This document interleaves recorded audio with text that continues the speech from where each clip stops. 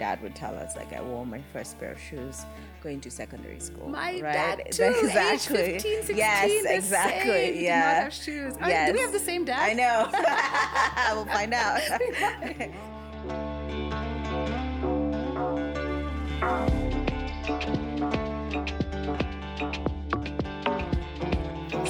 Salam everyone, and welcome to Salam and Hello. I'm Lily Bakala Piper, and so happy that you've made time to be with us today. As many of you know, Kenya, Ethiopia, Somalia, and many countries in the region are currently in the worst drought of 40 years. The rains have failed, and once again, we are thinking and working towards solutions for millions of families around the region affected by the drought. But it's one thing to think about drought and food insecurity when there is a crisis like we're in right now. It's another thing to be working towards those solutions year-round, 365, 24/7, even when there's not a crisis. Today's guest, Wawira Njiru, the founder, executive director, and all hands on deck of Food for Education, is with us to talk about the ways that her and her team are addressing food insecurity here in Kenya. Food for Education last year served their 10 millionth meal to children in school in Kenya. 10 million. Just let that number sink in for a minute. Currently, they feed 95,000 kids a day a meal at school. It's extraordinary the work that they're doing.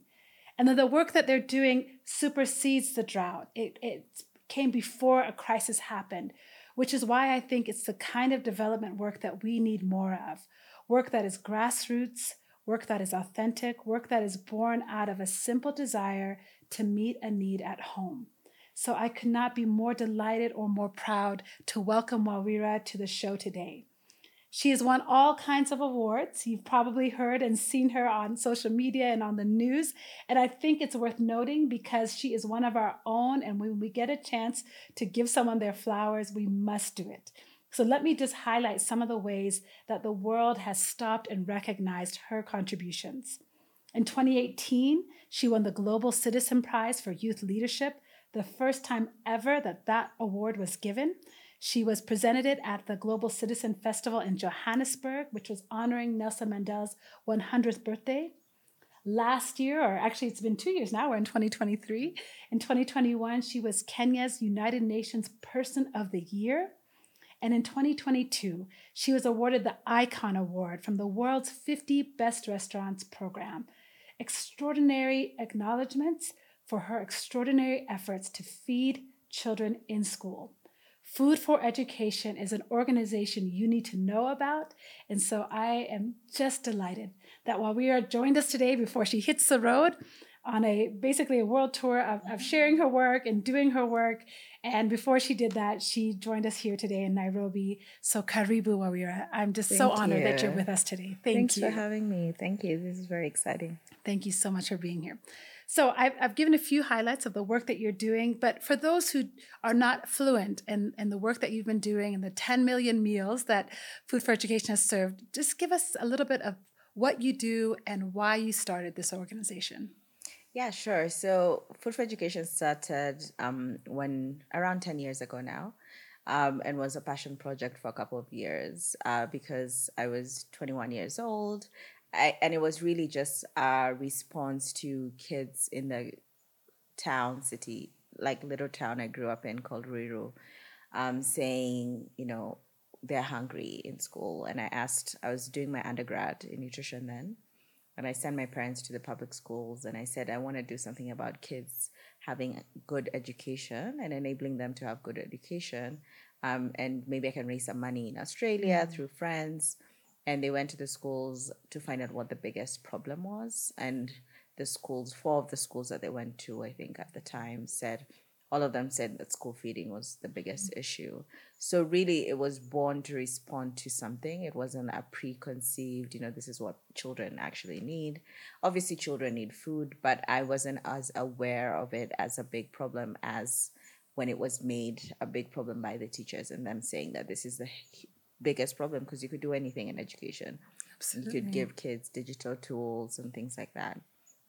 So I raised some money in Australia, and then I started feeding kids, 25 children, build a makeshift kitchen. And what I'd do, I'd just send the money back home and the kids would get fed. So it started off really small, and it remained like that for about 4 or 5 years. Yeah. When you say really small for 4 or 5 years, 25 kids per year, kind of small. 25 per day. So Okay. it was just 25 kids would come for lunch every day. Okay. It got up to around 50. Okay. So that was a time, I was still in Australia. I was doing my undergrad. I moved back, figuring out what I want to do, try to get a job. You're kind of like enrolled in a real job. master's, a real job, enrolled in a master's degree, and then decided that I didn't want to do any of it. So that kind of thinking through took about 4 to 5 years plus finishing my degree. Yeah. I'm actually glad for you to say that, the 4 to 5 year part. I think so many of us are looking for that quick fix. Yeah. For young people who are listening today, they're going to feel like, they need to go out there and do it right away. But I appreciate that you let something kind of simmer for a time. When was the next big leap? When did that start to scale up a bit more? Yeah, so I remember around 2015, I started thinking, this can be like, what should I be doing? Should I work on this full time? Should I do something more, scale this? Because the need was big. So whether you're feeding 50 children, teachers would come and say, can you expand? Can you feed 100? And I say, I don't have money to do that. Like, I'm raising money to How were only you funding feed it up to 50 that point? through friends. So Okay. it was just, I'd do Facebook campaigns, I would message, we had some few monthly donations. So it was small enough to sort of sustain through the network of people I knew at the time, especially those in Australia who would become friends. So when I lived there, I did like some speaking engagements in churches and things like that. So it was just basically small but very meaningful contributions from people to be able to sustain the work as it was. And so in 2015, 2016, the need is huge. You just keep getting the same requests. Oddly, it's never stopped. Like the requests have never stopped. But kind of like trying to figure out what should I do? What should I do about this? I have this thing. It's either you get to a point where it's either you kind of go on it full time, or you figure out what does really doing it look like, or you sort of let it continue to be a small thing and a passion project, and you find like a real job. There's a lot of pressure also from my parents because I've just come back with this degree and they're just like, well, you're living at home, what are you doing? So I had to really figure out what I wanted to do. Yeah. And what made you decide to do it? Yeah. So, I mean, one of the things was that I remember we hosted a fundraiser once, and there's this person who donated 250,000 shillings. It was just an event, and they donated, not many people came, but they donated 250,000 shillings. His name is actually Kev Mulei. He's Kenyan. And I couldn't believe someone gave us 250,000 shillings. I was just like, for this? Like, why would you it was so much money, right? Yeah, and I was just like, huge. How can you give 250,000 shillings to this? And I was like, can this be a real thing? And so it wasn't that we had, people used to give like $1,000 or something like that. But I think it was like one of the biggest gifts we'd ever received at the time. But also that a Kenyan had done it. And it was like, you kind of feel like, wow, this is something I can do. This is something that can be done, that should be done. So that was one of the things that helped kind of push me in that direction of figuring out how can this be full-time. The other thing was finding a model that I thought could be interesting, the central kitchen model. So at that time, we were still like feeding around 50 children. And they were all coming to this little kitchen and eating there that was near one of the schools. And so one of the biggest questions I had is, if we went to other schools, how would we do it? So I found a model on YouTube, actually, in India that feeds 1.8 million children. And that organization is incredible. We've actually become partner organizations over the years. But like watching their YouTube videos just made me think, wait, what if we had a central kitchen and then we distributed food to schools? So that's really like something, finding a model and finding like traction towards fundraising was I think, two of the key things that made me feel like maybe I could do this. And so how I took the leap was just started to kind of, I mean, I used to talk about it all the time to everyone to raise money, but then started like applying for grants, got a lot of rejections, but just kept going and said, this is what I want to do. I want to give it a shot. Of course, like my parents were like, you shouldn't do this full time. You should find other things. They were like, I know this person who can give you a job at this place or this Of place. course. I worked 3 months at Unilever, trying to be like, this is the perfect food science and nutrition job. And then I was just, the first grant we got, which is around like early 2017 or 2016, I don't remember well. That was a time I was like, oh wow, now we can actually do this. Yeah. So let me ask you a little bit. I want to dial back to your parents a little bit, because you've talked about in other places where I've read your story that your parents themselves, when they were growing up, did not have a lot of means. Yeah. That they worked really hard to put you and your sisters through school, to provide for you, to make sure you had solid education. And I have a similar story. My parents grew up very poor, and my dad often, we would laugh, he'd say, if they had a meal a day, if they had 2 meals a day, like how lucky the days were when they had 2, because most of the time it was just 1 meal a day growing up in very rural Ethiopia. Tell me kind of how that, living with the story of your parents and kind of what they went through, and then yourself having the opportunities that you did, how you marry those two in inspiring your work and carrying it forward. Yeah, I mean, I think for many people, like you've shared, that grow up in our African household, you always hear the story of like, like my dad would tell us, like I wore my first pair of shoes going to secondary school. My right? dad too, exactly. Age 15, 16, yes, exactly. Same. He did not have shoes. Yes. Do we have the same dad? I know. We'll find out. Yeah. And so, having that, and then having like, when, if they'd get food, because they were farmers, subsistence farmers, if they had food, they'd have to share it. He had 7 siblings, they'd have to share it, and so each person eats a little bit. And, he used to go hungry. And my mom also, she grew up more urban poor. So she grew up in the slums, also had the same sort of, insecurity around education and around food. But for both of them, they actually met in college. And for both of them, their parents and their families had struggled so much to put them through education. So I grew up with a really big framing of like, education is so powerful, because that's how, we're able to feed you guys. We're able to kind of have a home and things like that. So when I started trying to make an intervention in schools, the education piece was sort of the priority. I wanted to give kids the ability to learn better, the same way my parents had been given. It just happened that the biggest problem they had, and they continue to have, is food. And that was affecting their ability to learn and stay in school. Yeah. It's, thank you for sharing that. It's really kind of beautiful to hear you tell that story, because one of the things I've been thinking about is over the 10 years that Food for Education has grown, how much you have to tell this story. I've worked in development myself for a long time, but not in the role that you've been, which is, kind of sharing the story, having to raise funds and telling that story with dignity and with the joy that you have for the work that you do. I just want to talk about that for just a quick moment. How do you tell that story while we were, 10 years on? I'm so struck by how young you are. So just truly from my heart, well done to you. You make me so proud. I could just cry, honestly, thinking about all that you've done. But how do you tell that story in a way that continues to honor your parents, continues to honor this place that we love? And yet, you have to tell a hard story about poverty, and it's how insidious it is. It's not glamorous. And yet there's so much joy in the story of our parents' upbringing, and we take pride in their strength. Yeah. Let's talk a little bit about the storytelling that's involved in your work. Yeah. I think that, one of the conscious things that we've done is we don't show, for example, hungry children. So you show children, after, like when they're happy, even if they're in a lunch line waiting for food, you ask them, after, because we get consent for the photos, like, can you smile for the photo? Not, so sad, they're so hungry.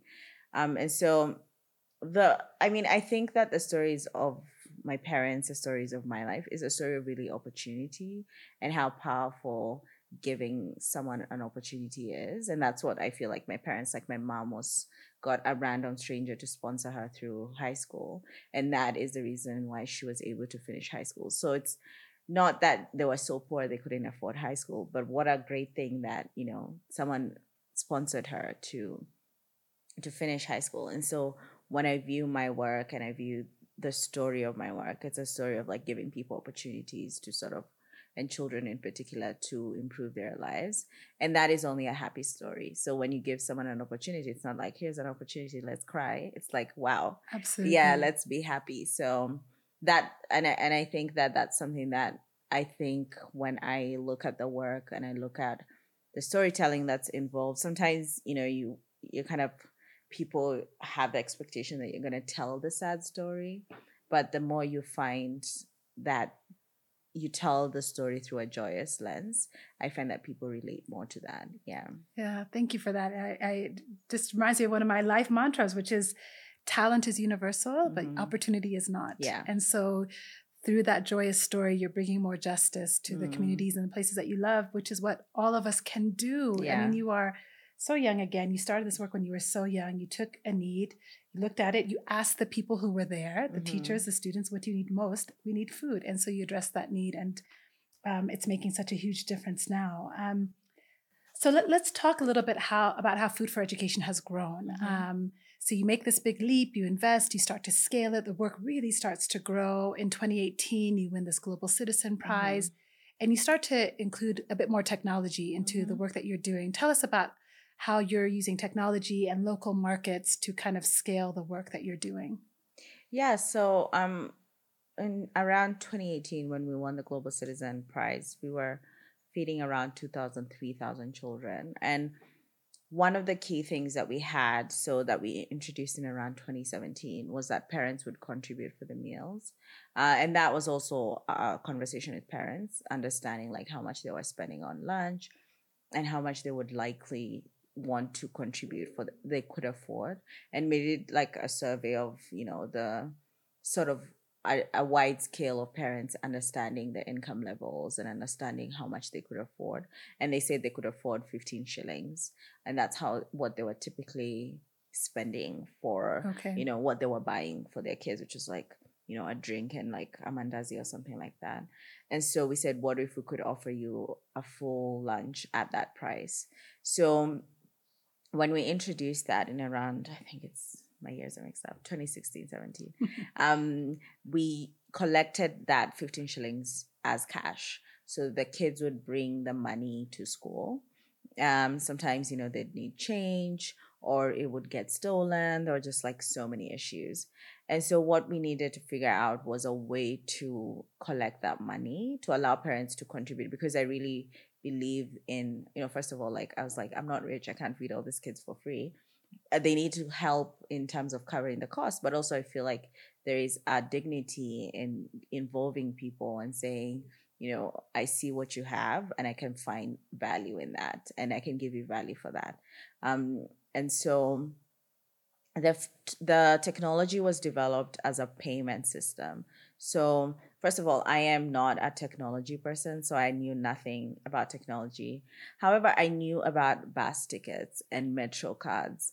And what Metro cards were interesting to me was that how fast everyone got on the train, and really like just got on the train really like it's rush hour, you're getting in like a Metro card or something like that. So I said to like our team then and said, what if we had a Metro card but for food, but topped up with M-Pesa? And everyone was like, that's weird. And that's not realistic. And so it took us a while to find, because we didn't have a tech team. So to find like an outsourced partner, a company we could work with who actually understood the vision. We went to different companies that had different solutions. And there are so many like hurdles of like to be used by children, so not adults, to be topped up through because your kids these are primary school kids, yes, right? primary school. From 5, 6 to... even 3, because it starts at kindergarten. Okay. So to be used by very small children, and older children, but then still children who don't have phones, and their parents have ways to understand how their children are eating, and then to be very fast. So because one of the biggest challenges we had was the speed of like the cash someone would bring, then you need change, and then it's like a whole Of thing. course, yeah. So it needed to be really fast. So when we were feeding around 3,000 children, we won the Global Citizen Prize. It was just an idea then. We're so lucky that they took the chance. Actually, the prize is open right now for anyone who wants to apply. The application process, anyone who wants to apply. Still $250,000, which was really significant for us. Is still significant. And so when they gave us the prize, the first thing was to figure out how to do it. And so then we introduced NFC payments, so mobile payments that are linked to NFC. So essentially, what's NFC? NFC is like your credit card technology. Okay. So you can just tap the same way you tap at you can tap at a grocery store. Okay. So we needed to tweak a little bit, so that I don't go into too much detail. But we needed to tweak it a little bit where it doesn't have, like, if you tap your credit card, you have to put in the PIN. So children don't have, a PIN. They can't remember. So it needs to be very seamless for them. So we developed that as a way to enable kids to eat more. And in a year, we moved from like 3,000 to 10,000 children because of that technology, because of how seamless. So a parent just goes, registers on a USSD, which is star something something hash, and then they top up, and then they consistently top up however much they want to top up. So there's no limit in how much you want to top up, and the kids just withdraw that when they come to school. And they wear like a bracelet, I think. Yeah, and they wear the bracelets, yes. And they just tap that every time they get to school with your team who's there delivering the food. Yes, exactly. Okay. And so that has enabled us to scale massively because it enables us to kind of have a very rich data set of like how we're providing meals, to have correct predictions, and to have really low wastage. So our wastage is, under 2%. Incredible. Just because of our ability to sort of make sure that we're serving meals consistently, but also we're predicting the amounts very well. And then from a sourcing perspective, we're now expanding our technology to enable us to source better and to be able to work with a wider range of farmers and suppliers. And you're working with farmers and suppliers in Kenya? Yes, in Kenya and the region. Yeah. Tell us where Food for Education is working right now. You started in your hometown, is that right? Yeah, in Ruiru, yeah. And tell us where you are now. Yeah, so we started in Ruiru, now we're in Juja, which is another town, Kiambu, in Kisumu, in Mombasa, and we're in Nairobi. And Moranga. I always forget Moranga because it's newer. Yeah, Moranga's close to my heart. Around the corner. Oh, really? Yeah. Well, my daughter started a menstrual health program there in 2015. Nice. So we've been going to Moranga since then. And definitely it's very beautiful. A community that's beautiful. All those beautiful farms. Yeah, absolutely. So you're scaling, you're growing. Tell me what it means. I think I can't remember what year either. Now, maybe it's 2019 or so. You hit this 1 million meal mark. What did that milestone mean to you? It meant a lot because, when I started Food for Education, the goal was to start with 25 and get to 100 kids. Imagine. Yeah, so it was just like, this is my really big, hairy, ambitious goal. Is to get to 100 kids. Yeah, 100 kids. And so getting to 1 million in 2019, it felt really good. It felt like it's, it made a huge difference and it felt good. But it also felt hard because I feel like a lot of times people accomplish goals and the number is great, but then the effort that it's taken to get to that number is actually also significant, and a lot of failures, a lot of rejections, a lot of mistakes, a lot of things that I had to learn from really quickly. And so it felt good and it felt hard, but that's the journey. Yeah. So I didn't ask you this ahead of time, or I didn't prep you for this question, but I hope you don't mind maybe sharing what some of those failures or mistakes are. If there are other young people who are, or old people like myself who are thinking about, change and grassroots movements and how to make an impact. What did you learn that didn't work, or what did you learn from those mistakes along the way? So first of all, I'm gonna quote Rihanna and be like, never a failure, always a lesson. Because I always think that, it's failures because you're just like, shit, I shouldn't. That's okay, girl. I shouldn't have done that. I like it. You gave us a more edgy feel to our podcast. I shouldn't have done that. But when you think about it, like 6 months down the line, you say, oh, wow, I learned so much from that. So that's. Yeah. So give us an example. Yeah. So one of the things actually is, so in 2000, I'll get my years wrong, but at the beginning, like maybe 2 or 3 years after the 2012, I've started a food delivery business. And the food delivery business was supposed to raise funds to cover the meals that we were distributing. And it was a great business. It was called Double Portion, and I put a lot of effort into like setting it up. So first it started as a restaurant in Riru, ran a restaurant, learned a ton about running a restaurant, which is very tough. And then became a delivery business. So I literally used to deliver the meals, got boda bodas, and learned a lot about managing boda bodas and that kind of like fleet of production.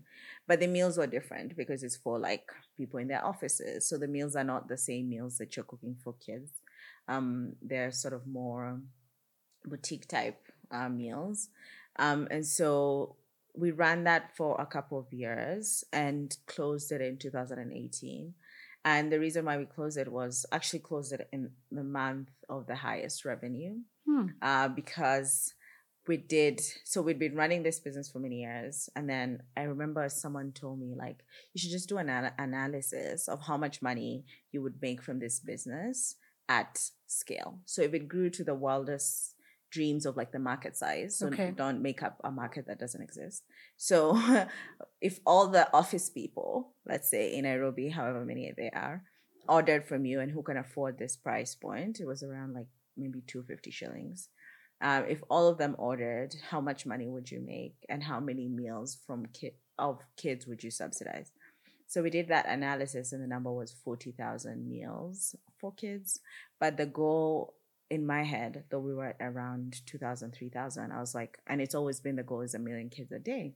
So the question I had to ask myself is like, would I put in effort in something that feeds 40,000, yet the goal is 1 million? So it doesn't really make sense because then the numbers didn't add up. Exactly. Yeah. So I had to make a decision to close down the business because I felt like it didn't really, even at its fullest potential, and growing a business is tough. So there would be a lot of effort that it needed to get to that level of subsidizing 40,000 meals. And so the question was, can you do both, or should you just focus on the feeding kids and try to make it as efficient and as cheap and scale it as fast as possible? So decided to close that business. And I think when I look back, like that was one of the hardest decisions I had to make because not many people understood. And, also talking to a team that had put in a lot of effort and saying like, you have to be redundant, and doing that whole entire process. That wasn't easy. So, yeah.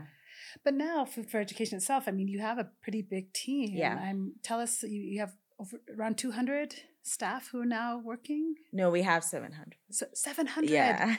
Oh my goodness. Okay. The numbers are just extraordinary. They change all the time. Yeah, they change all the time. We were talking about this kind of before we got on air that you're now feeding about 95,000 kids a day and growing. Yeah. Numbers growing. 700 staff. You have these kitchens. I read that you cook mostly at night so that that's, of course, they have to deliver to the kids during the day. Early in the morning, get to the schools on time because now you're delivering to the schools that you mentioned earlier where you are. The goal is 1 million kids a day is what you're aiming to. What's it going to take, do you think, to get to that number? A lot of hard work. And so right now, like next year, we are, which is this year. Yeah, 2023. We're looking at moving from 95 to conservatively around 200,000 kids. So doubling, just over doubling this year. And so it's going to take, a lot of setting up more kitchens. And now we're going more into working with governments, so county governments, and constituency governments and the national government to provide meals across the country. So we're just signed a partnership with Mombasa County, for example. And we're signing one with other counties, with 2 other counties to deliver meals across the country, and so across those counties, and eventually the goal is to get more around the country. So it's going to take setting up more infrastructure, setting up bigger teams, and it's ensuring that we're able to cook and produce and distribute those meals, and then also more partnerships across the country. Yeah. So let's talk about that. As you're scaling, as you're growing, while you're doing that, we're also in the context of this heartbreaking drought of inflation that is higher than we've seen in years. We're facing food crisis just from the war in Ukraine that has just devastated some of the markets here. How is that affecting your business? Not to mention that we're not even out of COVID really, but during COVID you also had to pivot. So talk about how you, as an organization that is meeting a humanitarian need, can continue to function in the middle of other crises that are happening, around you. Yeah, I mean, I think that one of the things that's usually challenging for us is, when you're working in the food space and the needs are growing, so there's inflation, there's the drought, there's a lot of tension to expand and to kind of like move to other regions because the demand becomes higher in terms of, people in this region are facing a specific drought, and there's need to provide to that. And so, and also with inflation has really affected our food prices. So, we've seen, like, let's say maize prices Right. almost double because of the current, oil prices, the way the supply of the country is in terms of low supply within the country because of the drought, and then also because of the war in Ukraine and the inflation across the world. And so, it's driven up our cost per meal. So we monitor closely our cost per meal. And also, ingredients like, let's say, rice at some point was like 75% higher than we'd buy it for. Maize is one of the most significant increases, which affects everyone in the country. And so that means that there's a lot of more pressure on us because the meals that we provide are subsidized. So the parents are only contributing 15 shillings, but we subsidize the cost of that meal.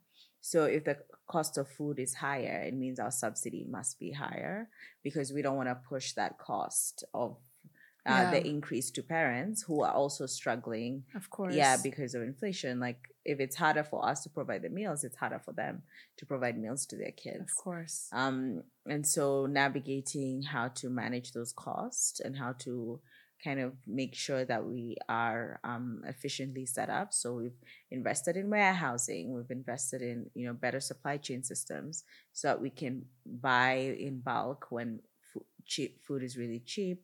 But then even navigating cheap is not like, someone is not going to come and say rice is cheap today. It's gonna go it's gonna go higher tomorrow. So you constantly have to have your ear on the ground and monitor and kind of really build out a team that is able to buy at the right time. Yeah. What do parents pay now for the meals? 15 shillings. Still 15 shillings. 15 shillings, yeah. That's amazing. Yeah. I mean, seriously, God bless you for that. That's extraordinary that they're still paying that 15,000 even in the midst of all these pressures on you to as you're scaling and the crisis around you.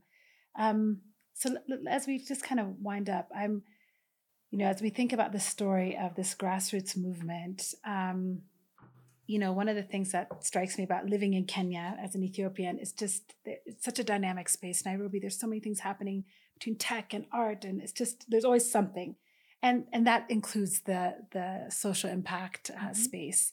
So tell me, what do you think you and your fellow, humanitarians and activists, what do you have to teach others in the region? I think there's so much happening that's right that we don't always focus on. There's so much. It's easy to see what's going wrong. But I'd love to hear from you. What are you learning? What are you seeing that you think Kenya might have to offer the world on what's going well in the grassroots social movement space? Yeah, I think that some of the things I've seen is like there's a lot of innovation on how to solve problems in Kenya and across the continent. I remember there was an organization that someone was telling me has primarily worked on the continent, is providing mental health services and is now moving into the US to provide mental health services. So that's the opposite of what we expect development to look like, is that, it comes from the US to here. Right. But now we're developing innovations, and we've had, a lot of requests of, can you bring this to our country, mostly around the continent, but even across the world. especially through our technology and through other systems that we've developed to be able to become more efficient. I think also what I would, tell people who are sort of starting out, or what I've seen social entrepreneurs as, is there's so many incredible women and so many incredible people who are from Kenya who are developing solutions for Kenya. So there's a lot of people who, like Charlotte from Mukuru Stores, who just won the Earthshot Prize. There's Yes. Nelly, who just won CNN Heroes for her work providing technology services to kids. And so there is a lot of innovation, and it's being recognized across the world. But also, it's not starting from like, I want to start an idea so that I win this prize. It's starting from, I saw a need. If you hear their stories, if you hear a lot of people, it's, I saw the need. It was in my community or in the place that I was living in. And I thought, why don't I try and solve that? So I think that for a lot of people who are thinking, should I do something? I think, for me, it wasn't like, oh, I'm going to start an organization that will feed 1 million children. That happened, the dream started formalizing as I was doing it. But the first thing was like, well, I have money to feed. I can raise money. I didn't even have it myself. I can hustle my friends to raise money to feed 25 children. And so that's the need I'm going to meet. So don't think that you have to start really big or have to start with like so much. You just have to start where you're at. Yeah, with what you have. Yeah. Thank you for that. So I'd like to close my show by asking my guests, before I do that, actually, lest I forget, Wawira, how can we follow you on social media? How can we support the work of Food for Education? Make sure our listeners know both those things. Yeah, so you can support or see our work at www.food4education.org. Okay, foodforeducation.org, and they'll find everything there. Yes. How to support, how to get involved. Yes. If you're local, there's ways to get involved. Local meaning Kenya. If you're international, there's ways to support and get involved as well. Yes. How about on social media? How can they find you? We're Food4Education on everything. On everything. Yeah. You've kept it very nice and simple. Well done. I'm like trying to get to that point where you are. So well done for that. Yeah. Okay. So as we close, I always love to hear from my guests, 2 questions. What's bringing you joy? What brings you joy? And I like to ask people what their favorite drink is, but because you're in the food space, maybe you can tell us your favorite meal, including what is the meal that Food for Education provides for kids every day? Yeah, so what's bringing me joy? I think this year is bringing me joy. I'm very excited, and a little scared, but a little more excited, about the year and the plans that we have, and, our team and the scale up, and also to find other things to, explore other things about myself and to continue growing as a person and as a leader. The thing that I like to, the kids, what they eat is most, it's either maize beans and vegetables, or rice beans and vegetables, or rice, lentils and vegetables. They serve fruit. So it's a more varied diet. My favorite food, actually, I'm very simple, is just ugali and sukuma wiki and beef stew. Yeah. That really is the most Kenyan answer. Yeah, exactly. Yeah. Okay, so now what's your favorite beverage then? So you gave us the most Kenyan basic meal ever. Give us I need to find a good beverage. Not chai. What's your favorite beverage? It's actually not chai. Okay. I was gonna say chai, a masala chai, a masala tea, okay. With lactose-free milk, with a twist. Yes, masala chai with a twist. I like it. Yes. Wawira, it's been only a pleasure to have you here. You have taught me, you have inspired me, you have moved me, and you've given us all, I think, a challenge to think about what is a need right where I am that I can do my little thing to respond. That's what Wangari Maathai taught us, right? Yes. Let me be a hummingbird. Let me do my little thing. And you're doing that every day for 95,000 plus kids a day. Bravo. Thank you. God bless you. Thank you so much for being on Salam and Hello. Thank you. Thanks for having me. Thank you. Thank you. All right, listeners, you've heard so much. I hope that you will follow Wawira's work and Food for Education. She's giving you all the handles, the website. There's always something that we can do wherever we are. And if you're looking for a place to get involved here in Kenya, I hope you will check out the work that they're doing. And if you're listening from abroad, check them out as well, because there's always something that we can do. And next week, we have another fantastic guest. So tune in, Salam and Hello, and we'd love to hear from you as well. So at Salam and Hello on all the social media platforms or salamandhello.com. Peace.